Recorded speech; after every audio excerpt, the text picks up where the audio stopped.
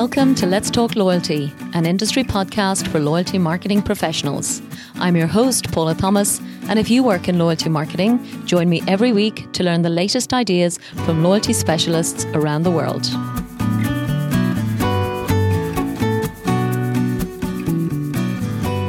Welcome to episode 82 of Let's Talk Loyalty. Today, I am chatting to Evert de Boer, Managing Partner at OnPoint Loyalty, a global consulting and investment firm focused exclusively on the airline loyalty space. In today's discussion, Evert talks us through a white paper and some fascinating research that his company published in January 2020, entitled The Top 100 Most Valuable Airline Programs. And it was really fascinating to get a sense of some of the valuations of these loyalty programs. In addition to that report, we chat through all of the various changes that have happened as a result of the COVID-19 pandemic and how, in some ways, these have really elevated airline loyalty programs, which are increasingly becoming more recognised for their extraordinary financial power. So, Evert de Boer, welcome to Let's Talk Loyalty. Thank you very much. It's a pleasure to be here. Wonderful. And I should also wish you Happy New Lunar Year. I believe that has just happened there where you're based in Singapore. That's right. We just kicked off the start of the year of the ox, and I hope it's going to be a better year than last year. Wonderful, Evert. Absolutely. I think everybody shares your intention. So listen to me. I'm sure plenty of our listeners are very familiar with the work that you do in OnPoint Loyalty. Incredible amount of research and white papers and reports that we're going to talk about today. So do you want to first of all tell me your, I suppose, answer to my favorite opening question, which is what is your favorite loyalty statistic? Yeah, sure. And I think it's a great question because, for many reasons, I think there's a lot of interesting statistics out there. And for some, I genuinely believe that people do not really appreciate them or know them. And I gave your question some thought. And what I would like to do is to share actually three sort of data points with you, because I think it paints a very telling picture of loyalty, particularly in the airline context. So the first kind of statistic is that, many people traditionally think of awards in a loyalty program as free, as in they don't generate any revenue for the airline. And as a result, they are reluctant to open up inventory, so airline seats in the case of an airline, because they feel that you're basically foregoing revenue. I think the interesting point behind it is actually that if you consider that airlines are selling those miles or points to partners, you can do a quick math, and the math is pretty straightforward. So assume that a member would, on average, in the US, I'm taking the US just to make an easy example, in the US, a member would redeem 25,000 miles. If you then look at the associated revenue for that ticket, that so-called free ticket, the airline could have sold those 25,000 miles at maybe, let's take a conservative approach, a penny and a half each. That means that free ticket would have generated $375 in revenue. If you then it's material. And if you then factor in breakage, again, conservative rate of between 10 to 15%, it means that a free ticket is actually yielding more than $400. Now, if you compare that with the average fare of domestic travel in the US, award travel is actually yield accretive. In other words, selling a seat in 25,000 mile increments delivers a greater yield than selling the seat through other channels. And then, of course, on top of that, you can factor in things like lower distribution cost, less commission, a bunch of other things. And you start to see a completely different picture in terms of the notion that award travel is always free. As a matter of fact, award travel can actually be yield accretive for the airline. My goodness.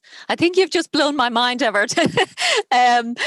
Because I think I have a very good respect for the profitability of airline loyalty programs.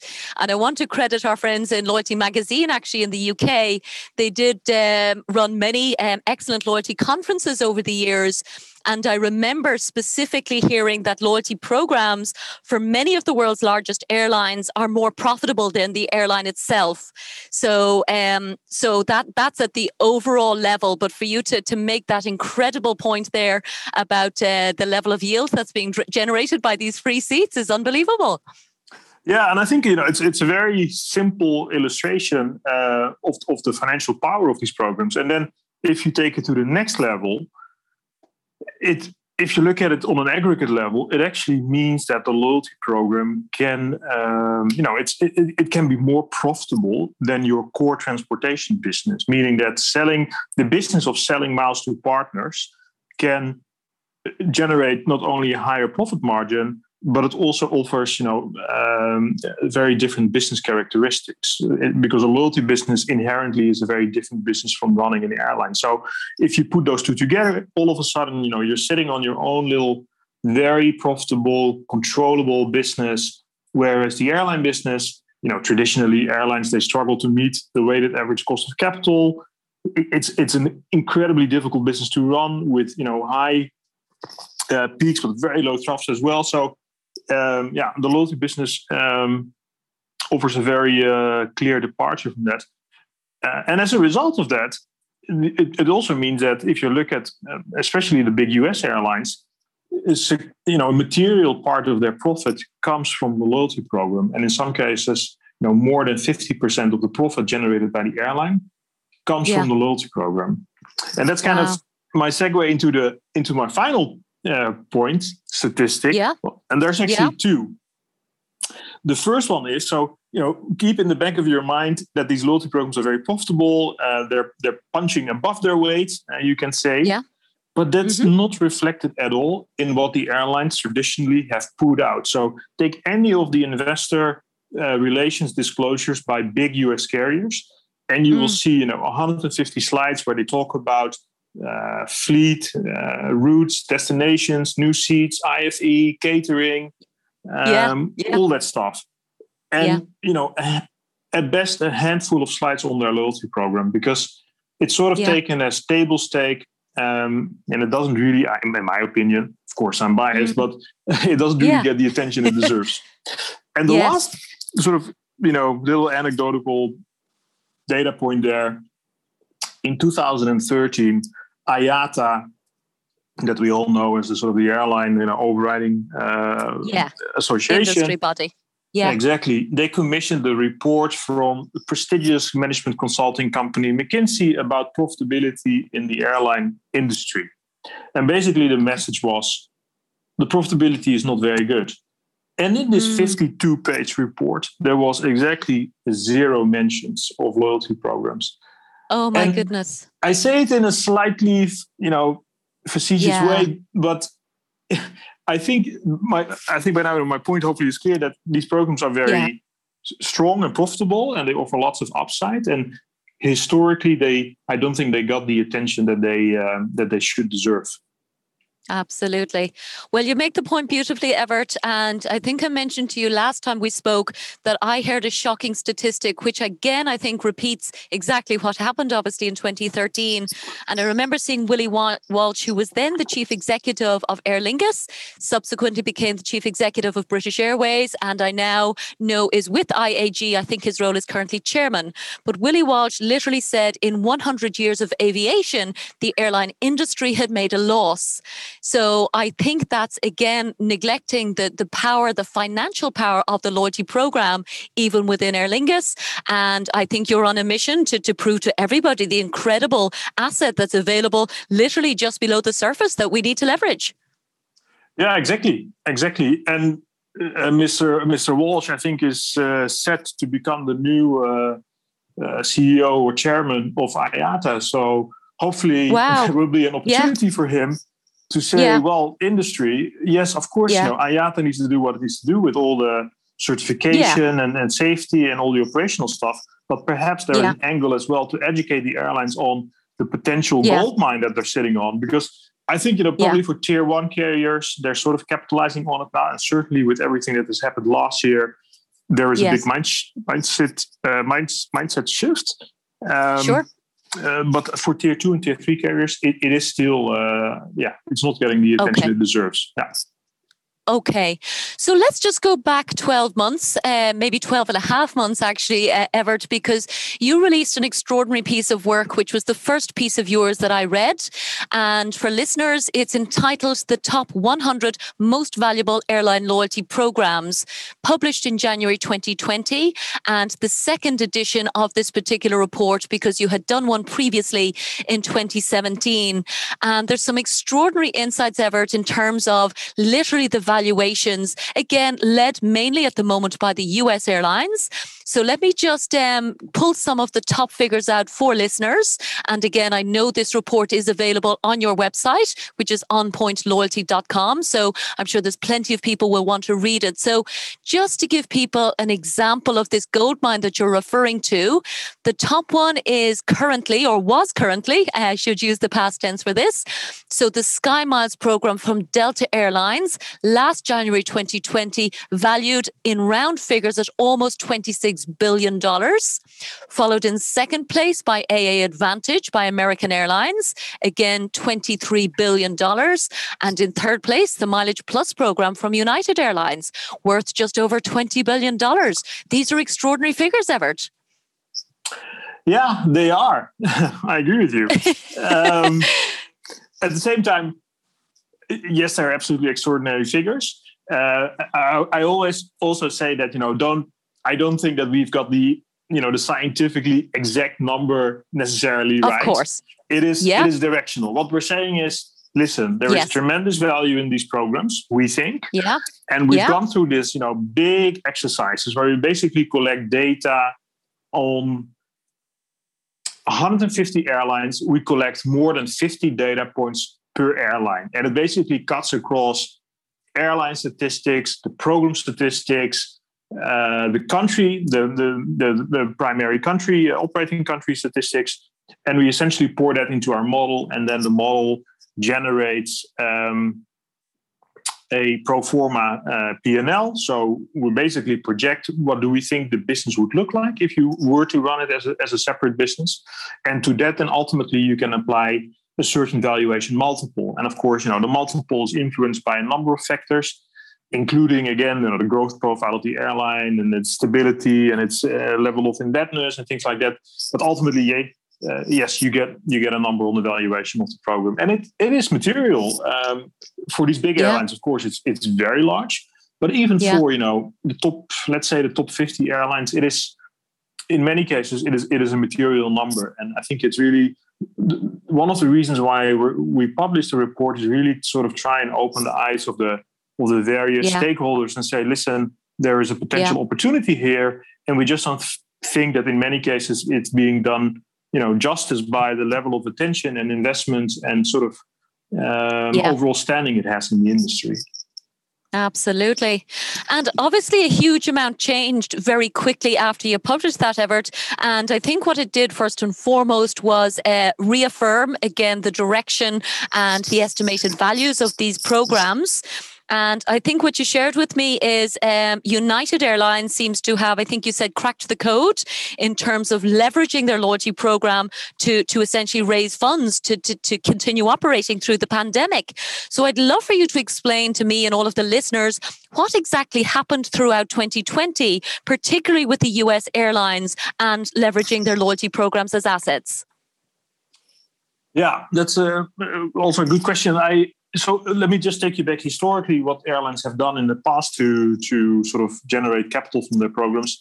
There's a number of different ways you can do it. Traditionally, airlines programs have used the approach of pre-selling miles to partners. Basically, in an effort to generate liquidity, they pre-sell the miles to partners, and that generates cash in the door. And that's good. But at the same time, it can lead to yield erosion, because typically if you do large pre-purchase deals, whoever is buying them, typically the financial services partner, will negotiate a reduction on the price per mile. Of course. The second sort of way that has been done in the past is where the airline has set up the program as a standalone company, and they basically sold, a part or the whole of the company to external investors. Of course, the famous example is Aeroplan, that was sold by Air Canada Enterprises in 2005 through an IPO, through multiple tranches, and actually eventually they sold off the whole thing. And that was followed by a number of other divestitures, or it's essentially an equity carve-out, whereby the shareholder carves out a piece of the business and sells that to a typically a strategic or a financial investor, or in some cases goes for an IPO. That is, it's also good because it raises capital, but at the same time, if you sell something, it's gone, you've sold it. So you lose that piece of equity. And with that may come, of course, if you bring in different shareholders, they also want something to say. So it becomes a more complex operating environment. I think what United has done is very innovative in the sense that, so they didn't want to go for the big pre-sale. They didn't want to go for an equity carve-out, but they still obviously had their cash needs they needed to meet. I think that they obviously airlines are very familiar with leveraging all sorts of assets like aircraft and gates and traffic lights and everything else. I think in the case of United, I think they found that the value that they could get from that was limited. So they were sort of on the lookout for alternative ways to meet their financing needs, and they actually came up with a structure that allowed them to raise capital by collateralizing the future cash flows of their loyalty program. So the loyalty program sells miles to partners, predominantly the financial services partners. That is a very stable and robust income stream. So United effectively was able to come up with a structure, and I think with the help of the people at Goldman Sachs, to come up with a structure that allows them to basically raise the capital by collateralizing essentially the cash flows and some of the IP in the program. And I think it is very interesting for a number of reasons. One is that it is the first time that this model has been used. So they maintain the full ownership in the program. At the same time, they get the capital they need. And secondly, what is very interesting is that when you borrow money, you have to pay interest. If the airline goes to the capital debt markets, it pays a certain price, depending on the profile of the airline. What United and the other carriers were able to do is by leveraging their loyalty program, or making the loyalty program company as the entity that went to the market, they were able to realize a risk discount of between 200 and 300 basis points. In other words, going through the loyalty program to issue bonds or borrow money is a far more effective way of raising capital rather than using the airline. So, and again, this is one of those little angles that I don't think that airlines had realized traditionally, because traditionally it's just, you're on the program, you sell the miles, it's a nice revenue stream, you take it to profit as much as possible, it helps you to run the airline, and that's about it. I think now we're really on the cusp of airlines looking at it and say, well, hang on, I need to take one or two steps back and look at the bigger picture and get my head around what the program can do, not only just from generating cash from selling miles, but also some of the characteristics of that business allow me to do things, in a smarter way, in a different way. And I think that realization has really sunk in the industry. And United was followed by Delta and Spirit a few months later. Delta actually did the largest ever capital debt market transaction for airlines ever by raising $9 billion. Against those more favorable terms. Yeah, so I think, of course, these are large programs or very large programs. The Delta American Express relationship is spectacular, for reasons, for its size, for its duration, for its contractor. It's unbelievable. I think that at some point they were predicting that the revenues from the American Express Delta co-brand card were going to reach $7 billion, which effectively is more close to the passenger revenues of EasyJet or Etihad. So the co-brand itself generates as much money as an entire airline would. It's unbelievable. Wow. It's very exciting, Everett. I have to say, I think you've chosen your career well to focus in this sector. I actually did want to ask you, and you mentioned EasyJet there, Everett, and I see, I know they do have an invitation-only loyalty program, and maybe it's just a feature of the fact, as you said, that this is only sinking in for airlines now. But, where I come from, we have a very well-known low-cost carrier called Ryanair, who don't yet have, a traditional loyalty program. I know they have lots of different models, but would you see that all airlines, even those that are currently just focused on the core business, will start to build these as new types of assets? Yeah, absolutely. I think, I'm a bit surprised, or maybe baffled is a better word. That Good. It's not just me. Yeah. Those three. So let's go through them one by one. So EasyJet, in my view, a program that is by invitation only, I don't get that. I totally don't get that. I think they're leaving a huge amount of money on the table by doing that, to be honest. And quite frankly, the same goes for Wizz Air and Ryanair. And I think with some of these LCCs, there is this built-in, let's call it the prejudice that says airline loyalty programs, that is for big, fat, legacy full-service carriers, because our loyalty program is low price. And as a matter of fact, this is what Tony Fernandez, the CEO and chairman of the AirAsia Group, used to say. We don't need loyalty. Low price is our loyalty model. And he's come 180 degrees on that, because realizing, two things primarily. Number one is that the loyalty program can generate incremental and accretive value for the business. In other words, the example I gave earlier on, where you sell miles or points, whatever you want to call it, to partners, can be a very rich and attractive distribution channel, rather than always just using the sledgehammer of low prices. And secondly, taking this business and building it into a sort of a data-driven, very customer analytics focused business, where you can layer on additional, new business ventures around mobile, around wallet, with fintech. It is potentially a huge opportunity. So, and you see that, AirAsia has embraced it.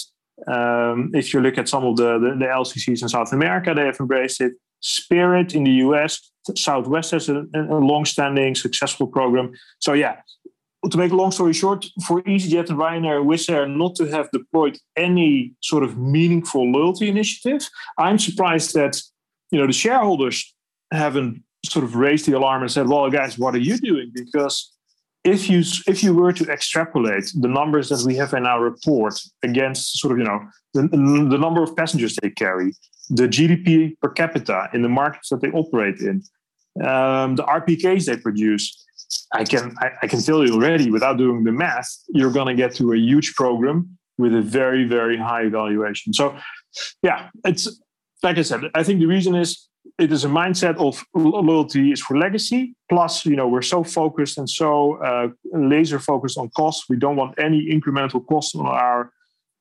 cost per flown mile. I think those are sort of very myopic views on what the business could do for them. And I think it will change. It will come. Yeah, absolutely. As you said, historically, the airlines just had all the glory, all the power, all the visibility. And if the annual reports aren't even recognizing some stunning figures, in fact, I pulled out, Everett, from, again, some of your reports, because what I liked you talked about is the more open information that's coming through now that these new debt financing structures are coming through since the pandemic. And one figure you quoted was that United revealed in 2019 an EBITDA of $1.8 billion US, which was 34% of the group EBITDA margin. I just think that was extraordinary. Yeah, absolutely. And I think that, again, we seem to be on the cusp of a new era, in the sense that the programs or the airlines are offering a greater degree of disclosure around the performance of their programs, which is really a catalyst of what's happening in the market. Others are doing it, so it's generating this sort of aha moment or what about me realization with other stakeholders in the industry. And yeah, those sort of level of profit margins around, if we just look at the program, a typical profit margin of a program is, let's say, between 25 and 30% of the revenues, which exceeds any profit margin of an airline typically. So there's this beautiful asset that's sitting there that is consistently and materially profitable. I think the airlines will start to talk about it more and more. I think historically they were reluctant for a couple of different reasons. I think one of them is that if you present it overall, meaning you mix the airline with the loyalty program, you can, well, I wouldn't say sweep it under the rug, but if the airline is underperforming and you add in the loyalty program, it looks a little bit better. I think in reality, though, I think the investors and the analysts, they know how much the airline is producing. So I don't think you're sort of, you can't. You're not disguising it. Yeah. No, exactly. It is what it is ultimately at the end of the day. So you're leaving money on the table. It's actually an interesting example in that context is there were two airlines in Brazil that IPO'd their program. TAM IPO'd Multiplus and Gol IPO'd at least part of its Smiles program. I will not go into the technical details, but if you look at the market cap of those two airlines, pre and post IPO, sort of historical wisdom would say, or your intuition would say, well, if you take a part of the airline out and you list that separately, then clearly that must reflect on the market cap of the airline. So you would expect it to go down, right? And in reality, what happens on the day they IPO those businesses, if you look at the the airline market cap stays the same. And the same is it's volatile. It goes up and down, up and down, up and down. The market cap of the loyalty program is incremental value on top of the airline market cap. In other words, it is you're not taking something out. You're getting a bonus on top of the existing market cap. So that sort of supports the notion that the market looks at the airline, that's a highly volatile business. It's driven by these big macroeconomic factors that you can't really control. Like you can't control, like nobody can control the price of fuel or overall economic growth numbers. Whereas the loyalty program, you can actually control and you can run a stable business with that. So, so that it goes back to the earlier point. Why didn't they disclose it? Because they think it will have a negative impact. Whereas in reality, there's actually a positive impact if you show that you're developing this business. I also think that showing the market that you are, if you say, look at our program, we're investing in it, we're developing new capabilities, we're actively driving the customer value proposition. Our breakage is really low. All those messages, they're good for the airline, they're good for the program, and they're good for program partners because they look at the program and they look at the airline and they say, wow, look at them. They're actually investing in the business rather than just sending a bill every month for the miles or the points that you buy off them. It underscores how seriously you take the business as a segment and you're investing in it. And I think that's very positive. Indeed. And you made the point to me before, Evert, as well, that there seems to be an increasingly shift to splitting out the operations of the loyalty program. I think IAG have done that, for example, to allow them, I suppose, the freedom and the cultural approach to running the loyalty program, which has to be very different to the mindset of an airline executive. Yeah, exactly. I think what we've seen is this trend in the industry where there is a realization that the loyalty business is, fundamentally different from the core airline business. So, in order to give it a greater degree of velocity or a higher degree of agility, just to give you a simple example, I've seen so many airlines where the loyalty program department wants to do something, but the response is, and particularly in IT, the response is, yes, you're on the list, but we have other things we need to attend to first, because in an airline, it's all about operational integrity and safety and meeting standards and reliability. So you can come with a business case and say, if you can make this change request, it is immediately yield accretive. It makes total sense for everybody. And the answer will will simply be, sorry, but we don't have the resources for it right now. So if you take that and you do that times 1,000, then you basically have a business case to say, okay, the loyalty business is so different. Let's put it in a separate structure because it can move faster. But also that separation provides this level of clarity around KPIs, accountability, because when the loyalty program sits within the airline, and it sort of relies on informal agreements or gentleman agreements between the loyalty program and revenue management, it's all on a sort of best endeavors basis. You can't really run a business like that because people will come and go. You will lose knowledge. Nobody will know what is exactly the KPI.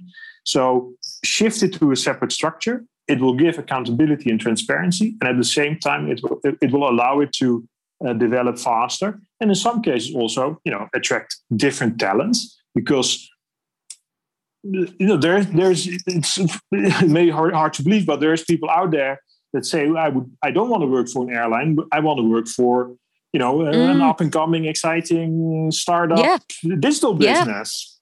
Yeah, data company. Yeah, exactly. So there's that advantage as well. Mm-hmm. And then on top of it, of course, is it sort of, if you do separate it, then you can start to do, if you want, segmental reporting.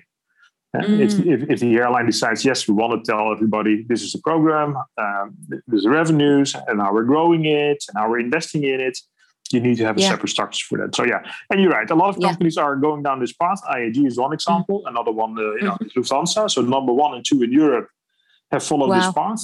But also in Asia, for example, ANA, separate structure, Qantas, separate business unit. So I think it's something that we will see more and more of in the industry as well. Wonderful. They're great examples, Evert. And because I've always been more on the, let's say, the product or communication side of any loyalty programs, to me, again, my inherent frustration was always competing for communications capacity. So when you're part of a big company and, they want to talk about the next sale or the next discount. So, and this is very much, I believe, prevalent in airlines as well. The communications capacity is driven by commercial, and they don't see the loyalty communications as a priority. So I think what you're talking about in terms of this new structure, again, just gives that relationship building capacity that before might have been confused, again, with your previous example of, here's the next airline sale. Yeah, exactly. I think that, that structure kind of helps to address some of the issues. I also think that, some of it will remain, because ultimately there is a finite, amount of attention span or share of mind that a consumer has. So even now, if you were to run a separate program, then I think to some degree there will always be a conflict, or maybe not a conflict. There will be a limit to how much messaging you can do. I do think that loyalty programs, they are, because the way they're set up with all the data that they have, they're intrinsically better structured to deliver on very high precision marketing using the data from their own resources and from partners as well. Complex campaign management systems that do continuous testing and upgrading of messaging. So that definitely helps. Wonderful. And I think my final question for you then, Evert, I did an episode recently about the media value of loyalty programs, and there were some extraordinary case studies being quoted by mainly financial services where, for example, a soulless email by a brand like American Express on behalf of a partner was valued at about $250,000. So is this something that you're seeing is being factored into the valuations of the, let's say, more advanced loyalty programs at the moment, or is that still something that that could be developed further, or what's your view on that whole piece? I think that's probably an area that could be developed further. I don't think it features as strongly in the current sort of valuation approaches, although, like you say, it can be material. The one thing I would put a caveat on, though, is that we see a lot of sort of messaging in the market to loyalty programs saying, data monetization is the way forward. You're going to get huge value from that. And that I would be a little bit more reluctant to sort of immediately embrace, because at the end of the day, you're competing in a landscape with extremely large and sophisticated players like Google and Apple and Facebook. So to think that you can sort of, yes, you have a lot of data, but it doesn't mean that data monetization is necessarily a given. But yeah, I think the example that you give of American Express with a partner offer. Yeah, of course they very smartly leverage the brand, the halo effect of the brand, and there's a lot of value in that. And I think that's what the successful programs do. They take the brand of the airline and basically leverage that to upsell and widen the scope of or the sphere of influence of the program, and that seems to work quite well. Absolutely. Yeah. I think there's a lot more to come on that one, Evert. So I think we should definitely just keep, obviously keep an eye on it. I know you're laser focused on this segment. Is there any other, I suppose, vertical, Evert, that you think can follow the phenomenal success in terms of, splitting out the loyalty programs and leveraging them as an asset? I don't know whether hotels are following this direction, or do you see it happening elsewhere? Yeah, I do think that there is a number of sectors that could benefit from applying some of the same philosophies. At the same time, I think that airline loyalty programs, they really sit in the sweet spot when it comes to this sort of, value optimization. And that's for two reasons predominantly. The first reason is that airline loyalty programs, there is a big delta between the perceived value and the actual value of the reward. In other words, if you redeem for a ticket from Dubai to London, that represents real value. For the airline or the program, the cost of giving you that ticket could actually be very low. So that is very attractive to play with. The economics of that are very attractive in a loyalty program. That's one. The second factor is what we talked about earlier, the intrinsic financial performance of the airline industry is on the lower side, and I put it very cautiously. It means that if you run the loyalty program as a business, there's a huge sort of gap between your the core business and that of the loyalty program. So if you take those two factors and you look at other industries, they're not present to that same extent. So if you go to other industries, for example, the nature of the rewards is less attractive. So the member or the consumer would look at it and say, well, if I run big pharma, well, maybe it's a bad example now because it's very attractive. If you have a good, we're highly motivated right there. Exactly, yeah. But you know what I mean. But you're right. Yeah, the supermarket doesn't have the same level of I don't know whether aspiration or attractiveness. Exactly. Yeah. So that's one thing.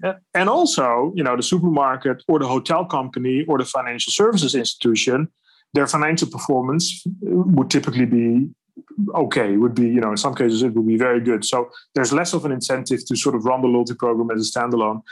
I do think that these companies can benefit. I think it's in nobody's interest to have a loyalty program that's hidden in the organization somewhere without clear KPIs, that's sort of doing everything on a best efforts basis, not really getting recognized.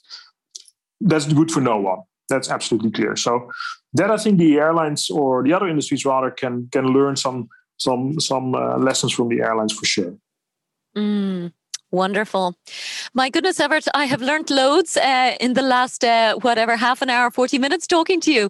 Is there anything else that you wanted to mention before we wrap up? No, I think, we covered a lot, hopefully. I think, the main message really is that these programs, they are very important, traditionally have punched below their weight. I think it's slowly starting to shift, and I think that's good for everyone. So, I think the industry will continue to evolve, and hopefully these programs will continue to play their part in delivering real results for their constituents. Yeah. Wonderful. Yeah. No, as we all say, I mean, the pandemic is devastating. It's really, really been a big issue, but there are some silver linings. So it's extraordinary to have conversations like this. So listen, thank you for bringing our attention to all of those incredible insights. Evert de Boer, Managing Partner at On Point Loyalty. Thank you so much from Let's Talk Loyalty. This show is sponsored by The Wise Marketeer, the world's most popular source of loyalty marketing news, insights, and research. The Wise Marketeer also offers loyalty marketing training through its Loyalty Academy, which has already certified over 170 executives in 20 countries as certified loyalty marketing professionals. For more information, check out thewisemarketeer.com and loyaltyacademy.org. Thanks so much for listening to this episode of Let's Talk Loyalty. If you'd like me to send you the latest show each week, simply sign up for the show newsletter on letstalkloyalty.com and I'll send you the latest episode to your inbox every Thursday. Or just head to your favourite podcast platform. Find Let's Talk Loyalty and subscribe. Of course, I'd love your feedback and reviews, and thanks again for supporting the show.